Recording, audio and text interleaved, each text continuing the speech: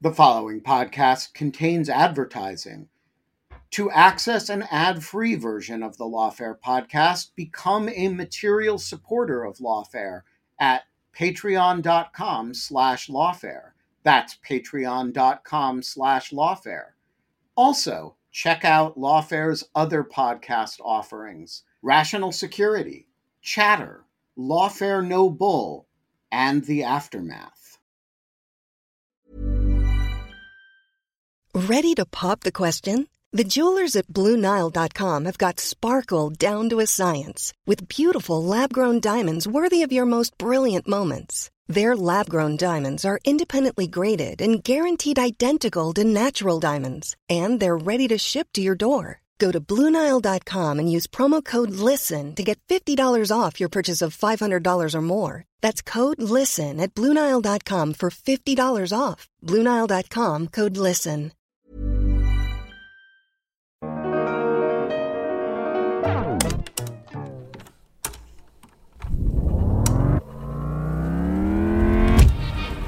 I'm Maya Nicholson, intern at Lawfare, with an episode from the Lawfare archive for February 17th, 2024. The House was moving closer to a reauthorization vote for Section 702 of the Foreign Intelligence Surveillance Act when Republican Representative Laura Lee introduced a new bill, the Reforming Intelligence and Securing America Act, or H.R. 7320. The proposed bill was the first public movement on the issue since Congress pushed the reauthorization deadline to April of this year. For today, I chose an episode from April 10th, 2020, in which Benjamin Wittes sat down with Jim Baker, former FBI General Counsel, to talk about a shocking report on inaccuracy in FISA applications and the problems that led to these errors.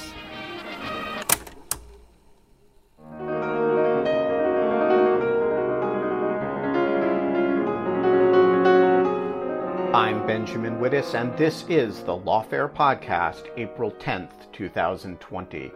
Jim Baker was the general counsel of the FBI. He was also the counsel for intelligence policy and review at the Justice Department, where he supervised FISA applications. Jim was in the hospital last week, not with COVID-19, when the Justice Department's Inspector General, Michael Horowitz, delivered a shocking report on inaccuracies in FISA applications. He's back home now, but he's got a lot of thoughts on the subject, and he joined me in the virtual Jungle studio to discuss his reaction to Michael Horowitz's report, what the report says, and the problems at the FBI that led to these errors. It's the Lawfare Podcast, April 10th, 2020. Jim Baker on FISA errors. Jim, so the latest Inspector General's document came out actually while you were in the hospital, not for COVID-19, but it must have been somewhat jarring to you to see it. Yeah, had I not been in the hospital already, I probably would have had to have been hospitalized as a result of reading that report. All right. So first of all, before we get to the report, you've tweeted about this, but I'm sure people are concerned. How are you doing? What happened? Why were you in the hospital? Yeah, thank you, Ben. So, I was diagnosed with Guillain-Barré syndrome, which came out of the blue to me. And it was, thanks to a wonderful primary care doctor that I have. And he spotted it right away, sent me straight to the emergency room. And, then I was in a hospital for, I think it was 6 days. It was pretty painful and I was pretty sick. So, but I got treatments and I'm home now and I'm on the mend. So thanks for all the support and care that folks have sent my way. So I appreciate that. So I'm on the mend. I'm at home. I'm not 100% yet for sure, but well enough to do a podcast with you. So there we go. There we go. When we last talked about FISA and the FBI, the state of play was that the Inspector General had issued the Crossfire Hurricane Report, which included really substantial criticisms of the way the Carter Page FISA application had been handled. That triggered a more expansive audit of other FISA applications of U.S. persons, which this is a kind of interim statement about, I think, triggered by how alarming the findings that the Inspector General had found in the first 29 incidents that he looked at. How do you understand the current state of play? What prompted Michael Horowitz to send this to the FBI director? And, is it quite as dramatic as it seems? It's pretty dramatic to me and disappointing, and it made me angry and frustrated. I had a whole range of negative emotions when I read it. But so to sort of calm myself down and think about it for a second. So yeah, exactly. You've got it right. So the Carter Page FISA revealed many problems that were clearly unacceptable and that I'm not going to, try to defend in any way. And that then prompted, I think very wisely, the IG to decide to do an audit of other FISA applications to see whether there were similar problems. And so they started on that process. And the way I understand what happened is, they got somewhat into it. I think it was 29 applications or so that they looked at. I don't have the report right in front of me, but I think it was approximately 29 applications.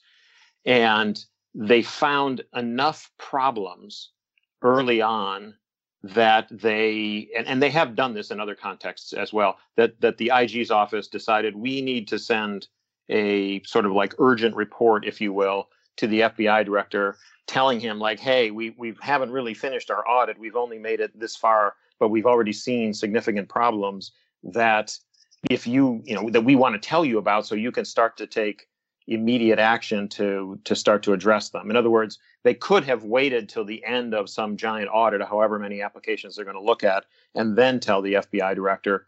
But it's prudent, I think, and wise from an oversight and management perspective that they did sort of this, I'll call it an interim report, but basically a management memo to alert the FBI director and, the Department of Justice and the public that there is this underlying problem that needs to be addressed promptly so that it doesn't continue to manifest itself in other applications. It needs to be addressed right away. All right. So the president's defenders react, see, we told you FISA's a disaster. The traditional civil libertarians respond, I think, with some justice. This is what we've been warning about FISA since 1978. And it seems to me the only redeeming feature of this, which is an ironic and sort of backhanded one, is that it shows that whatever happened with the Carter Page FISA was probably not politically motivated. It was just a reflection of the fact that the FISA process in general is much less pristine than people like you and I expected it to be.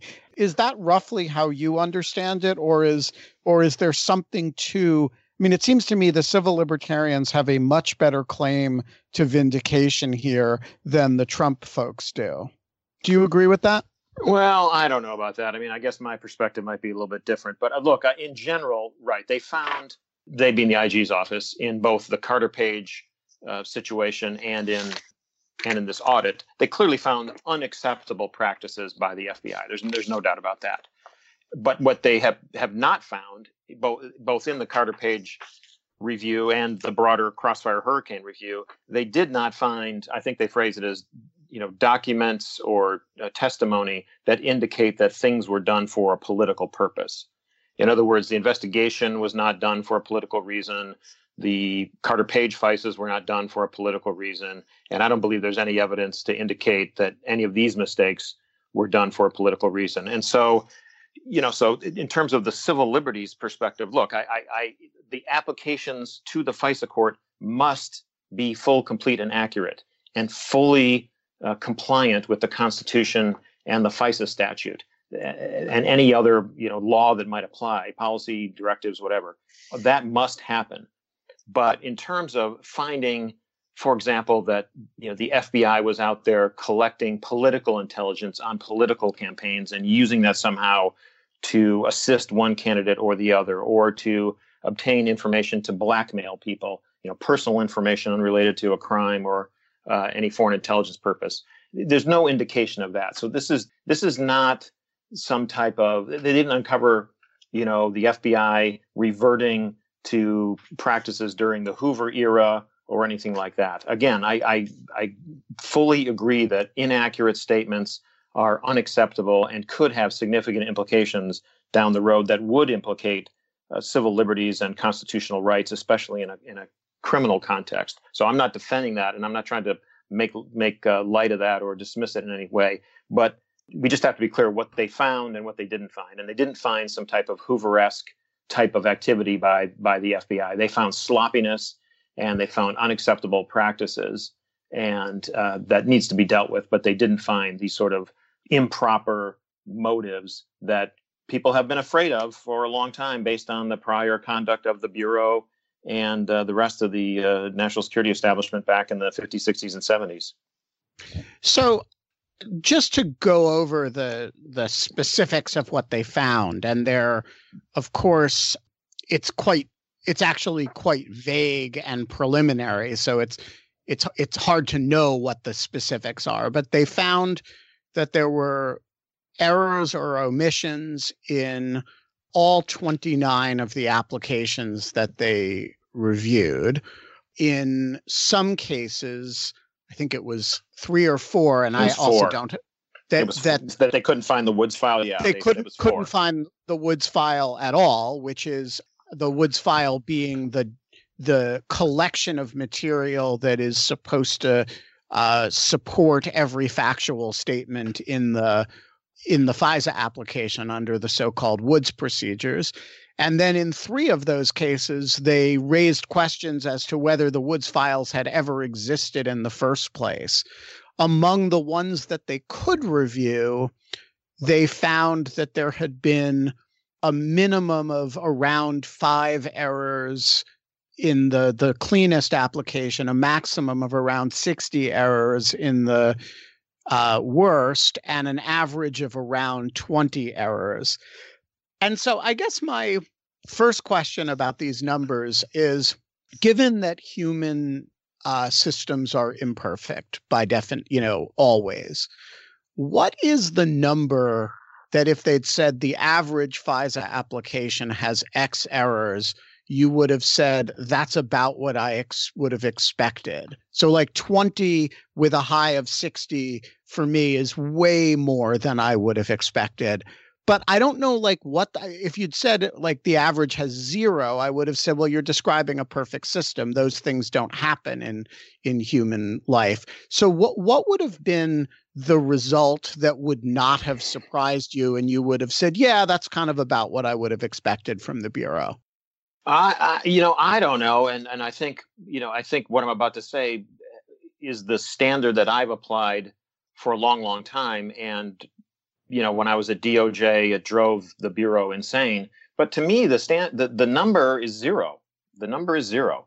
There should not be errors, because the FBI and the Justice Department are in complete control of every word and every number, every address, every email address, every phone number that goes into the application. And so they put in what they know. And so they should only be putting in stuff that they can back up through a document that should be accessible. And agents working on the case and lawyers working on the case at DOJ should know the case so well that there's no mistakes. That's just how it should be. Now, look, you're right. It is a human endeavor, and mistakes do happen. It is reality. But at the same time, to me, these are like a lot of unforced errors. Again, because the government is in control of the document, it should only put in what it knows and can confirm. And somebody needs to sit there and read it and proofread it and double check. And if you're not sure about something, take it out. Right? I can't tell you how many times when I was reviewing, the thousands of FISA applications that I reviewed, if we couldn't substantiate something, if we weren't sure about something, take it out. It usually was not critical to probable cause. And if it was, then you double check and make sure that it's accurate and go back and find the source document and put it in. So so I'm not answering your question exactly, because to me, the number should be zero. The number should be zero. All right. So whose responsibility is it here? Because on the one hand, I say, well, this is a really hard problem to correct, right? It's line agents being careless. And so who is in a position to know that the application is supported accurately by other things by the other information the Bureau has collected? And on the other hand, I say, well, wait a minute, you got to build a hierarchy that can do that, or you're not going to have a FISA process with any integrity. So is this a management problem? Is this an agents behaving badly problem? Is it both? And do you think it's a recent thing, or has it sort of always been like this? It's been hard for a long time. And I can go back to that. I first started working with the FISA process in 1996 when I became a line lawyer at the Office of Intelligence and Policy Review, OIPR. But I'll come back to that in a second. Let me try to answer your question this way. It is a management problem. It's a legal problem. It's an oversight problem. It's multiple issues wrapped into one. That is why I think you end up in certain situations and at times with this result that we have, which again is completely unacceptable. From a management perspective, there are multiple participants in the process, which can lead to people believing that other people are acting pursuant to the laws, the policies, ethical requirements, that then causes people to not focus as much on the system as they should. And I take responsibility for that in part because when I was general counsel of the FBI, I knew I knew how the system worked and how it should work, especially with respect to the audits and reviews and oversight activities of the Department of Justice's National Security Division, NSD. I always knew that they had an oversight and review process in place to try to catch this kind of stuff as it was, or much closer in time to when it was happening, and then recommend and or take appropriate action to address it in real time. So, but let me answer your question also slightly differently. Because there are so many participants in the process, so you have the FBI, both at headquarters and in the field, you have the Department of Justice, multiple figures in the Department of Justice, especially the National Security Division, and the Deputy Attorney General and the Attorney General. And then you have the FISA court, and then you have the intelligence committees on Congress, and you have the Inspector General. All of them own some part of the process. And the key to making it work, it seems to me, is that everybody in that process, all of those participants, need to think of themselves as owners and be very, very diligent with respect to making sure that this kind of thing didn't happen and doesn't happen. And so I think, there's lots of responsibility. Lots of people have to make sure that this thing works. And that is both that's how it can succeed because there are multiple players in the system, but it's also how it can fail if people don't think like owners. Right. But I mean, you were the general counsel of the FBI, presumably when a lot of these FISA applications happened. Probably maybe not all of them, but a bunch of them. I suspect you may have reviewed some of these FISA applications just at a guess. I don't know what any of them are. And yet I have this suspicion that you had no idea that there were factual discrepancies between the application as it went to the court and the Woods file, which suggests to me that checking the application against the Woods file is not something that's rising up to the level of the general counsel's office. So I guess my question is, where in the process is somebody other than the person who compiles the Woods file, right, who's presumably the person who made the mistake? Who is the person who's supposed to look at the Woods file, look at the application, and verify that there is specific support for the application within the Woods file? I mean, generally speaking, again, I don't have the whole procedure sitting in front of me right now, but generally speaking, that is a function that should be done at the field office. That's the responsibility of the case agent, the squad supervisor, the management chain within the field office. In every FBI field office, there's also a lawyer, a division counsel who is supposed to make sure that that is done and do spot checks throughout the year. But it is also partly the job of the Office of General Counsel at the FBI to ask questions about that, not literally sit there and confirm the Woods file, but they share OGC at FBI shares responsibility for that. But then you also have a review that is done by the Office of Compliance in the National Security Division that does regular, annual reviews of a range of FISA activities, including how the FBI is doing with respect to the minimization procedures, checking on the Woods files, and so on. It's a random sample to be sure, but to make sure that they're checking to see is every allegation, every factual assertion in an application backed up by a fact that's in the Woods file. And if they don't find it, then they send the agents off to go find the document and fix the Woods file and so on. And so the idea is that the use of the Woods procedures is uniform and has been for almost 20 years now. So agents are supposed to do that. And then people are supposed to be checking to make sure it's done. There's also something called the inspection division at the FBI that has a responsibility to check all this stuff too. So what you have here that is so concerning to me is that you have this level of error that the IG has found, which means that all these oversight mechanisms failed to catch this kind of thing and fix it. And it's clearly a systemic failure because there's so many damn applications that have problems. And so that's got to be addressed both by, to me, at the end of the day, the responsibility reverts to the FBI director and the Attorney General of the United States. And I don't really care which Attorney General it is. I'm not picking on anyone in particular because clearly this is a problem under multiple AGs.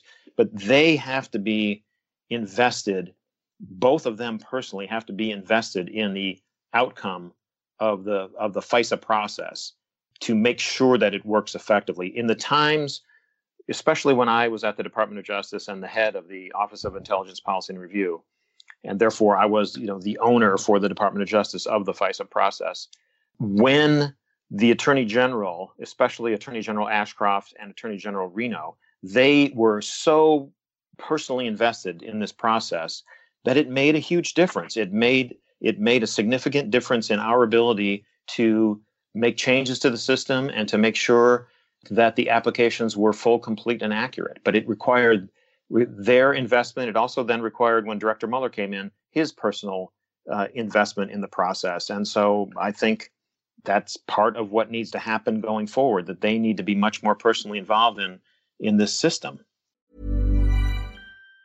Even on a budget, quality is non-negotiable. That's why Quince is the place to score high-end essentials at 50 to 80% less than similar brands. Get your hands on buttery soft cashmere sweaters from just $60, Italian leather jackets, and so much more. And the best part about Quince, they exclusively partner with factories committed to safe, ethical, and responsible manufacturing. Elevate your style without the elevated price tag with Quince. Go to quince.com/upgrade for free shipping and 365-day returns. Burrow's furniture is built for the way you live.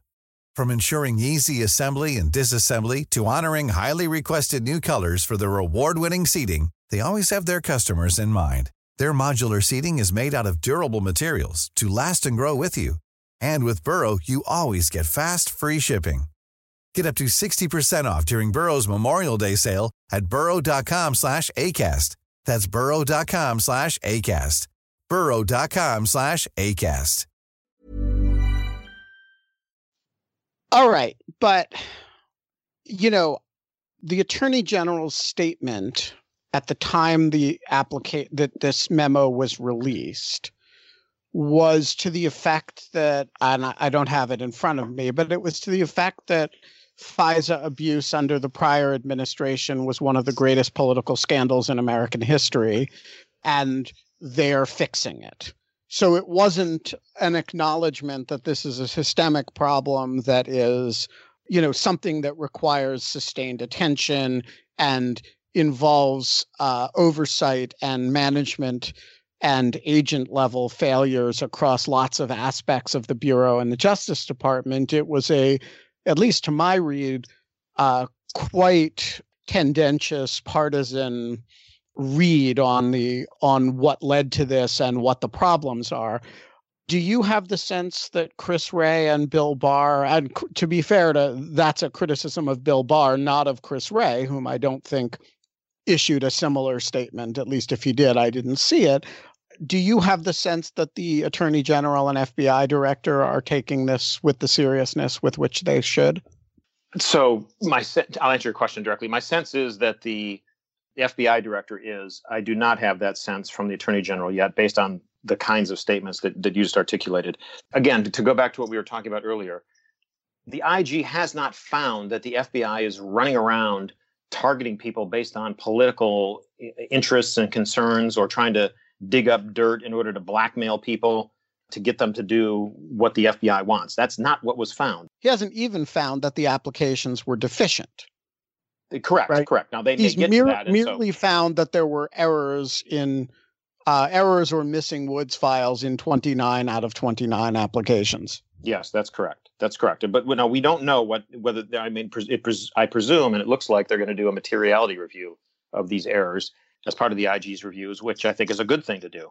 But yeah, we don't know exactly how bad these errors were. Again, my view is that there shouldn't be any errors, and there are a number of procedures and systems in place to reduce the number of errors from typos and this type of thing. So those shouldn't be there, and these other type of errors shouldn't be there as well. But look, the last time this happened, when I was dealing with the accuracy problem back in 2000 and 2001,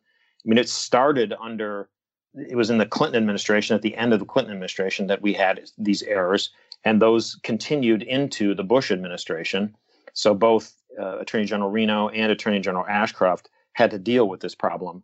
But it was a systemic problem having to do with the accuracy of applications, not having to do with anything, anybody being targeted again for political reasons or blackmail. They were mistakes in applications describing how interactions between FBI agents and criminal prosecutors were occurring. That was highly relevant at that time because of the existence of the wall, which we can talk about at length if you want. But so, again, this is, to me, not reflective of political problems within the FBI. It has to do with other issues that are more related to a management and oversight problem. That's what, and perhaps a cultural problem, which we can talk about in terms of people focusing on and investing the resources necessary and taking their ethical obligation to the FISA court extremely seriously, which needs to be done and obviously is not being done. So to me, I think Attorney General Barr is just off the mark on this one. And if I were advising him, I would urge him to reconsider those kinds of statements, because if he has that mindset, he's not going to invest the time, effort, and energy to actually fix the problem. And having the Attorney General laser focused on this is what is critically necessary to fix this kind of thing. That's what I had, especially with Attorney General Ashcroft, who I saw, basically every day, sometimes 7 days a week. When I would personally take him the FISA applications. I would report to him what was going on. I was reporting to him about, in real time, problems that we were having, issues, my discussions with the court about concerns that they had.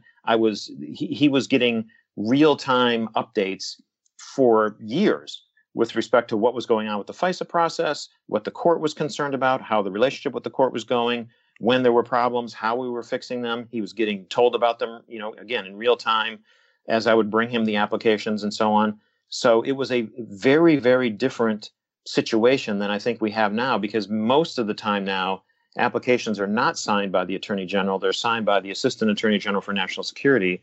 That was a change in the statute that came along years later that I opposed, because I was fearful that it would result in less attention by the Attorney General on this process. And my experience was that if you didn't have the AG focused on and supportive of your efforts, a person's efforts to try to make the thing work, then it would be less successful. And I'm fearful that that's what's happened.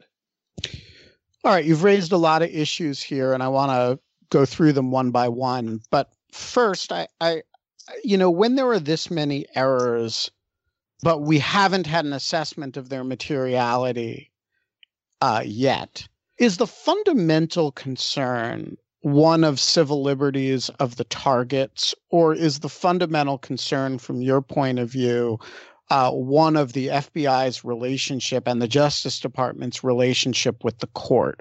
That is, I assume that in most of these 29 cases, or dare I say all of these 29 cases, the result of this analysis will not be, as in the case of Carter Page, right, that the original FISA application was ultimately deficient. The court hasn't said that, although the Justice Department had said that some of the renewals were deficient. My assumption is that the target here is probably not been wrongfully targeted as a result of wrongfully surveilled as a result of these errors. But what does happen is that the FBI's relationship and obligations of candor to the tribunal are undermined, and that erodes the ability of the FBI and of the court to be confident in what it's doing with FBI information. How would you describe the hierarchy of things that turn on the accuracy of FISA applications? Because, there are errors in Title III and search warrant applications all the time, and we don't go bananas about that. Well, I don't think we know that, though. I don't think we know in a quantitative way exactly how many errors there are in those types of proceedings. There may be, and it wouldn't shock me if there were, but I would expect that there shouldn't be, because of the way that process works. You basically have, an assistant United States attorney and the FBI agent sitting shoulder to shoulder, working on the document, the affidavit, let's say for a search warrant or for a Title III. And, as they work on it together, shoulder to shoulder, they're making sure that everything is accurate. And so I think it is a different process. There are fewer players. The FISA process has to have more players because of some of the other national level issues involved.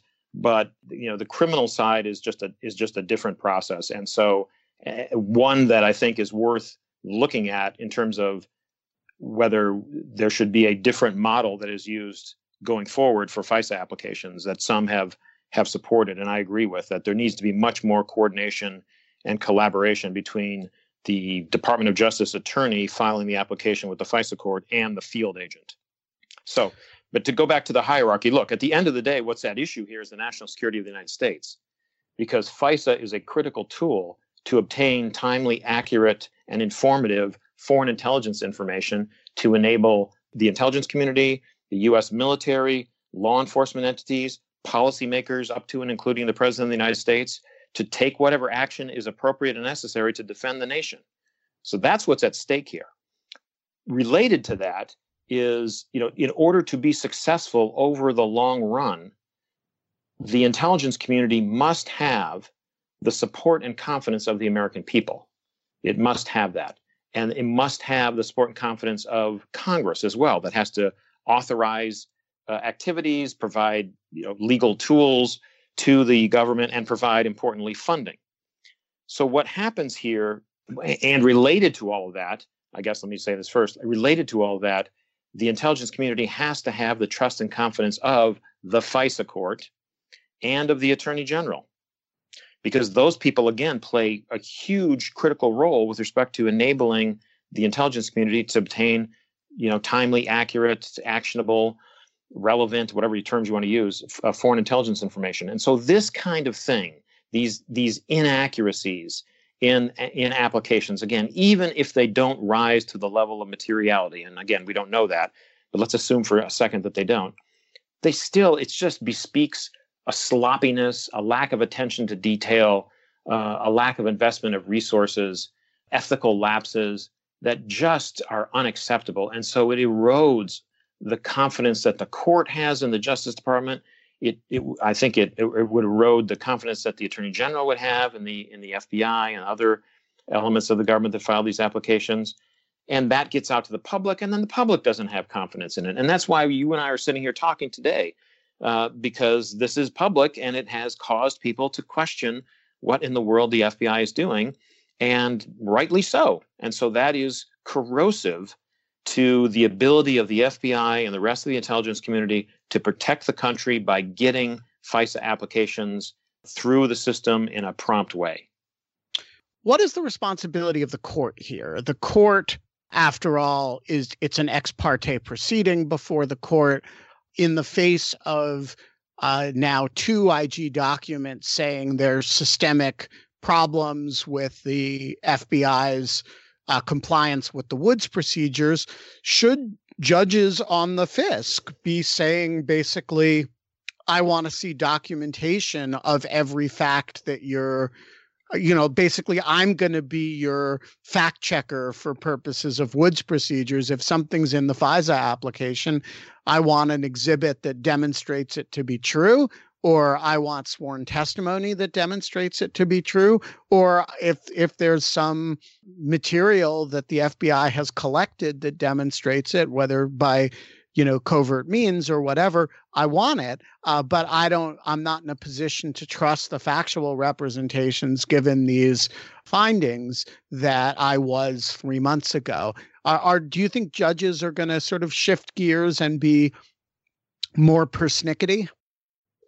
Oh, I think they will, most definitely. Most definitely. Look, I mean, their obligation is to follow the Constitution and laws of the United States. That's what they have to do, just like everybody else. They play by statute, they play a particular role in the process of collecting foreign intelligence information. And so, the reality is that the pressure is always on the court to move quickly. But the reality is that the court also has responsibilities under the Constitution and the FISA statute to do things in a certain way and assure itself that the matters that are being brought before it comply with the law, and that they do need to make sure that these applications are accurate. So they have full authority to hold executive branch people who sign these applications and submit them to the court, to hold them accountable. That's what this is all about at the end of the day. Accountability. Everybody in the process needs to be held accountable with respect to making sure that these applications are full, complete, and accurate, especially the people who sign them. That's why FISA has various requirements by statute built into these applications with respect to who has to sign them, because that's what the drafters of FISA wanted in order to avoid the kinds of problems that were uncovered under Director Hoover and others, so that these improprieties are not taking place and that people are personally accountable. So the court making demands with respect to bringing documents in, bringing people in, asking questions, and so on, makes perfect sense to me. That's some of what happened back in 2001 that resulted in the situation changing. I guess the 3 most important things that happened back then were, number one, we created the Woods procedures that gave a structure to making sure that the applications were full, complete, and accurate, and provided oversight mechanisms and so on. It gave a structure to all that. Number two, the Attorney General ordered the FBI director to make FBI field agents available to attorneys at the Justice Department who were filing the applications. Believe it or not, the DOJ attorneys could only engage with FBI headquarters folks before that, and it took an order from the Attorney General to the FBI director to make that happen. But the third thing that happened that was perhaps the most important, quite honestly, is that Judge Lamberth, who was then the presiding judge of the FISA court, Judge Royce Lamberth, who's in U.S. District Court for the District of Columbia, he was the presiding judge of the FISA court at the time. When a second set of FISA applications came through that had inaccuracies in them, he was justifiably upset. And in order to try to send a clear message to the FBI and the Justice Department that this kind of conduct was unacceptable, he banned a particular agent who signed some applications at headquarters from ever appearing before the FISA court again, which had multiple implications for that agent's career that lasted for a long, long time.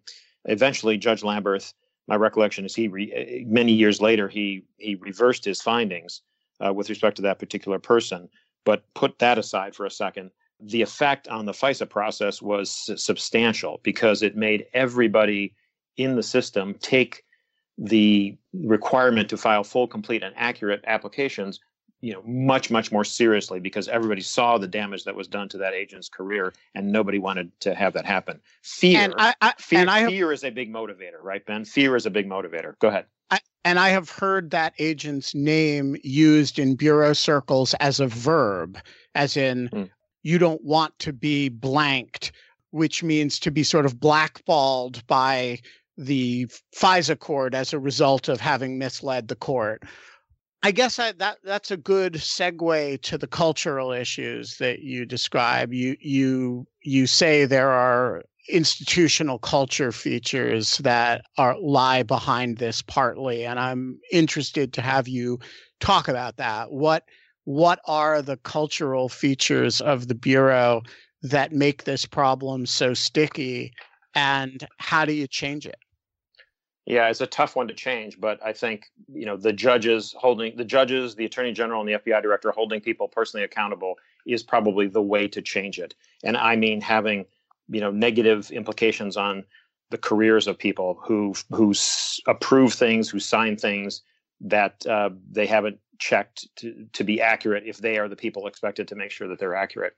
So look, I mean, again, I would focus on the personal accountability with respect to this. And I just reflect back on my own time when I was the head of OIPR. And, I took ownership of the FISA process because that was my job and that's the way I felt about it. And I had to personally go before the judges on a, sometimes daily, but certainly multiple times a week basis. I had to interact with them personally. I had to go almost every day to see the Attorney General. I had to go up to Congress and explain what we had done, personally appear and show up. So it was me and my integrity and my reputation that was invested in this. And I, therefore did everything I could to make sure that what I was doing was accurate, that the system was working, that I was investing the right amount of attention and energy into this, because I felt personally accountable to all of these people because I interacted with them personally. And so it mattered what the Attorney General thought of me. It mattered what the judges on the FISA court thought of me. And I did my level best to do the best possible job that I could. So one of the problems with the FISA process is that the agents in the field who are actually working on the case, who know the facts the best, who are called upon to prepare the draft applications and submit them forward to headquarters and then to the FBI General Counsel's office and over to DOJ National Security Division and so on. Well, they don't show up in front of the court ever, or most generally, right? They don't. It's the court is in Washington. These agents are around the country. They don't have to personally appear before the judge. They don't, generally have to appear before the Justice Department attorney. They have interactions via email and so on and so forth. And so that distance, I think, is corrosive, and it can reduce the sense of personal responsibility, personal accountability. And so that's what I talk about part with respect to culture. The FISA court and process, when viewed from the field office, can seem kind of remote. There's multiple players. There's a diffusion of responsibility. And so it's just different from when, a line agent in the field shows up at a judge's chambers with an assistant United States attorney, and they ask that particular judge for a search warrant in a case that they know that if they're successful, they're going to prosecute perhaps in front of that judge later on down the road. And so it's just a different dynamic. It produces different incentives. It causes different behaviors in terms of how people act, because, for those of us like me who have been yelled at by federal judges in the past, it's not something that once you have it happen, you ever want to repeat, right? And so it's that kind of cultural sense of personal accountability and responsibility that I think is critically important to making sure that this very important process, that's very important at many levels to protect the security and liberty of Americans, actually works as intended. We need to wrap up, but I just want to end on the question of whether the hierarchy is taking this adequately seriously. So in your old role, your first old role, The head of OIPR is a position that no longer exists. It's been folded into the National Security Division, which is run by John Demers. We have an IG who seems to be taking this extremely seriously. We have an attorney general who is taking it seriously, but maybe for the wrong reasons or focusing on the wrong elements of it.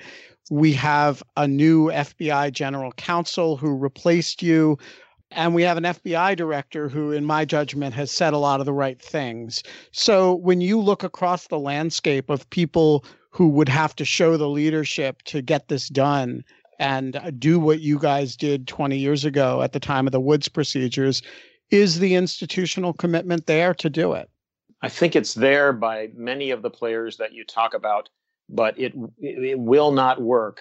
It will not work if the Attorney General himself or herself, in this case, Attorney General Barr, is not fully invested in fixing this, in understanding what went wrong, accurately understanding what went wrong, and demanding an improvement in performance by the institution. And, he really has to dig into and incentivize. He has to dig into what went wrong. He has to dig into how people are proposing to fix it. And then he needs to message that it has to be fixed and that anything short of that is unacceptable, because that kind of energy by the head of the Department of Justice is really, in my experience, what is required to make this very complicated, resource-intensive, highly distributed process work effectively to produce the results that are necessary in order to protect the safety and constitutional rights of Americans. If the AG is not focused on it and focused on the right things, then it's not going to work. That's what I really think is critically important. Jim Baker was the head of the Office of Intelligence Policy and Review. He was in the Deputy Attorney General's office working on these issues, and he was the general counsel of the FBI until a couple years ago. Jim, keep feeling better, and thanks so much for joining us. Thank you, Ben. Great to be with you. The Lawfare podcast is produced in cooperation with the Brookings Institution. Hey guys, we need your help in promoting the Lawfare podcast, so tweet this episode, share it on Facebook, leave us a review wherever you found us. And of course, if you're a fan of the podcast, leave us a rating as well. You can get Lawfare merch at thelawfarestore.com. Our audio engineer this episode was Ian Enright of Goat Rodeo. The Lawfare podcast is produced and edited by Jen Patja Howell. Our music is, as ever, performed by the one, the only Sophia Yan. And as always, thanks for listening.